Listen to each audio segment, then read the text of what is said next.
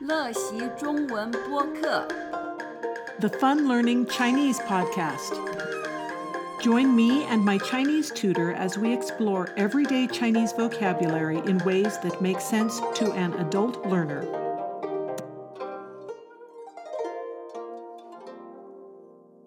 Hi, I'm Laura. Today I have a bit of a cold and sore throat, so my voice may be a little weak, but I think we can still talk about are you coming or going in Chinese. And if you want to follow along with a written version of this, you can go to my blog, funlearningchinese.com, and search in the search bar in the left-hand side at the top for are you coming or going in Chinese. 进来或出去 People are always coming and going. Suppose someone asks you, 你知道我的儿子在哪里 and suppose you saw him leaving the house. How you answer will depend on your location compared to the house. If you say, 我看见他从房子走出去了 you are indicating that you are in the house. However, if you say, 我看见他从那个房子出来 you must already be out of the house. Here are the 4 basic choices, and if you go to the blog, you can see their similarities to the same English. 进去进来出来出去 You can see that some of the word order is backwards from how it is said in English. Here are some of the sentences I practice with.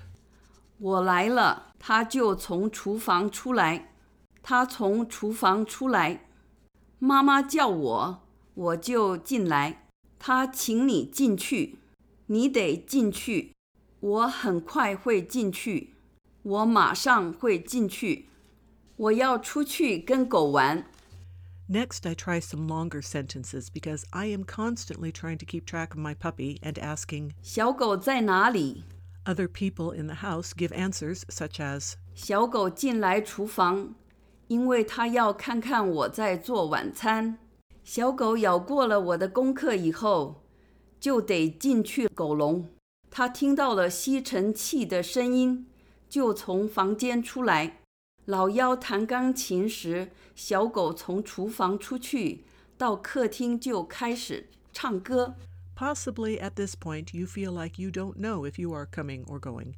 Here are a few ways you could express that in Chinese. All 3 of these sentences include Chinese forwards idioms, so you'll need to go to the blog to understand those more fully. 我的工作时间表太满了让我忙得糊里糊涂我的工作太多了让我忙得头昏脑胀我的工作太多了让我忙得不可开交 That's all for today. I hope you can have some fun practicing this vocabulary. Remember, the more that you say these words out loud, the more they'll get in your brain and the better you'll get at it. Don't be bogged down by feeling embarrassed. Just go for it. For a written version of this lesson, including pinyin and translational diagramming, please visit my blog, funlearningchinese.com.